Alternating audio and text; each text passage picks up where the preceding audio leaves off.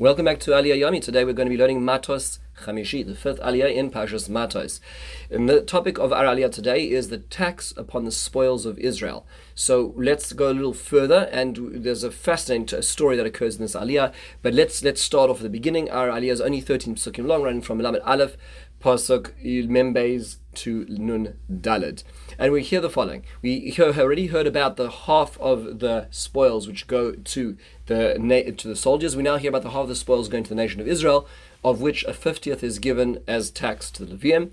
And we hear about the numbers of the halves. So there's of the half of sheep is 337,500 sheep, 36,000 cattle, 30,500 donkeys, and 16,000 humans. And of that, 1/50th goes to Levium. The remainder goes and distributed among the population. Then we hear about an interesting story that occurs. The leaders of the soldiers present themselves in front of Moshe. So these are the Alufim, these are the leaders of the army, and they come in front of Moshe Rabbeinu and they say, we did a count of our troops and we found that no one was lost. This battle was incredible. There was not a single soldier lost. And in atonement for their lives being spared, they lay in front of them the gold found in their battle. Moshe and Elazar receive this gold. It adds up to 16,750 shekels worth, which is a significant amount of gold.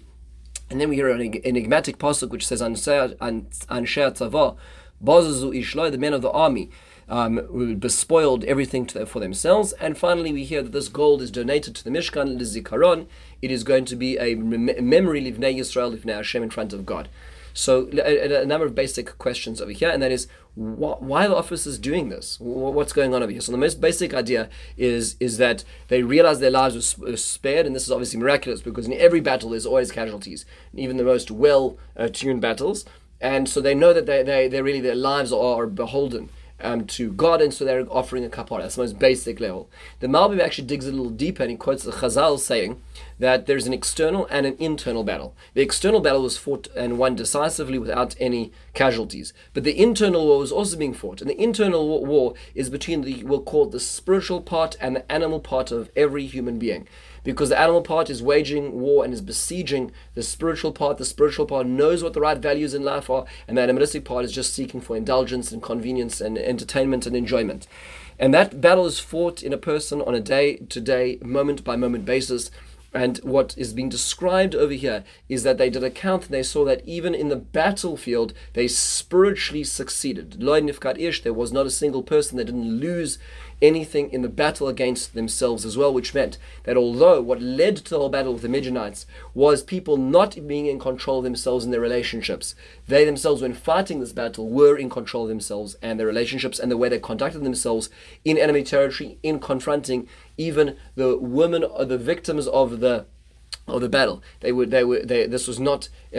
not let themselves go morally as well. That's what's being described over here. The Chizkuni actually quotes the Gemara and says that what they're saying is that in action they did not let themselves go. So they regulated themselves, they controlled how they fought this battle. Was not with levels of immorality that are usually accompanied with battle, but in thought they felt that they struggled, and so therefore they donate the gold as a dedication, as a kapara for the thoughts that might have gone through their minds in this battle as well. That's what's being described over here. So it's very much a spiritual cleansing battle as well. It is interesting to note that Rav Hirsch points out that the things that they are dedicating are women's jewelry, right? So the gold that they're dedicating, as described here, are women's jewelry, which specifically are addressed to the sin which got them to this battle in the first place, and what they're overcoming when going into this battle as well. So this is really about fixing what got them there in the first place. Now, do the individual soldiers keep their half of it? Because it seems a little confusing. That pasuk of pasuk Nun Gimel, Anshe Tzava Bazazu Ishloi, each person in the army kept the spoils for themselves. So the Mefarshim debate this a little bit. The Ibn Ezra says, and the Das Akedim says, no, this refers to the fact that as opposed to the animals and the humans, which were divided up between the people and the soldiers, any of the vessels, were actually kept by the people themselves, excluding the gold, which was donated to the Mishkan. Rav Yosef Bechor Shor says no. That means to say that it was only the officers who dedicated their gold, but the regular soldiers, the privates, were actually keeping their own gold. So it was the leaders who felt the responsibility beyond themselves, who are the ones that are going out above and beyond. Now, what happens with gold in the end of the day? The Ramban explains that it was made into clay kodesh, it was made into the holy vessels, which is a remarkable thing. You see that the jewelry which came from an immoral people, used in immoral ways, was yet able to be purified in the Mishkan itself, which is a very keen insight into how profound the process of tshuva and change can actually be, which is part of what the zikaron is, the remembrance is for the nation of Israel. In the meantime, have a wonderful and meaningful day.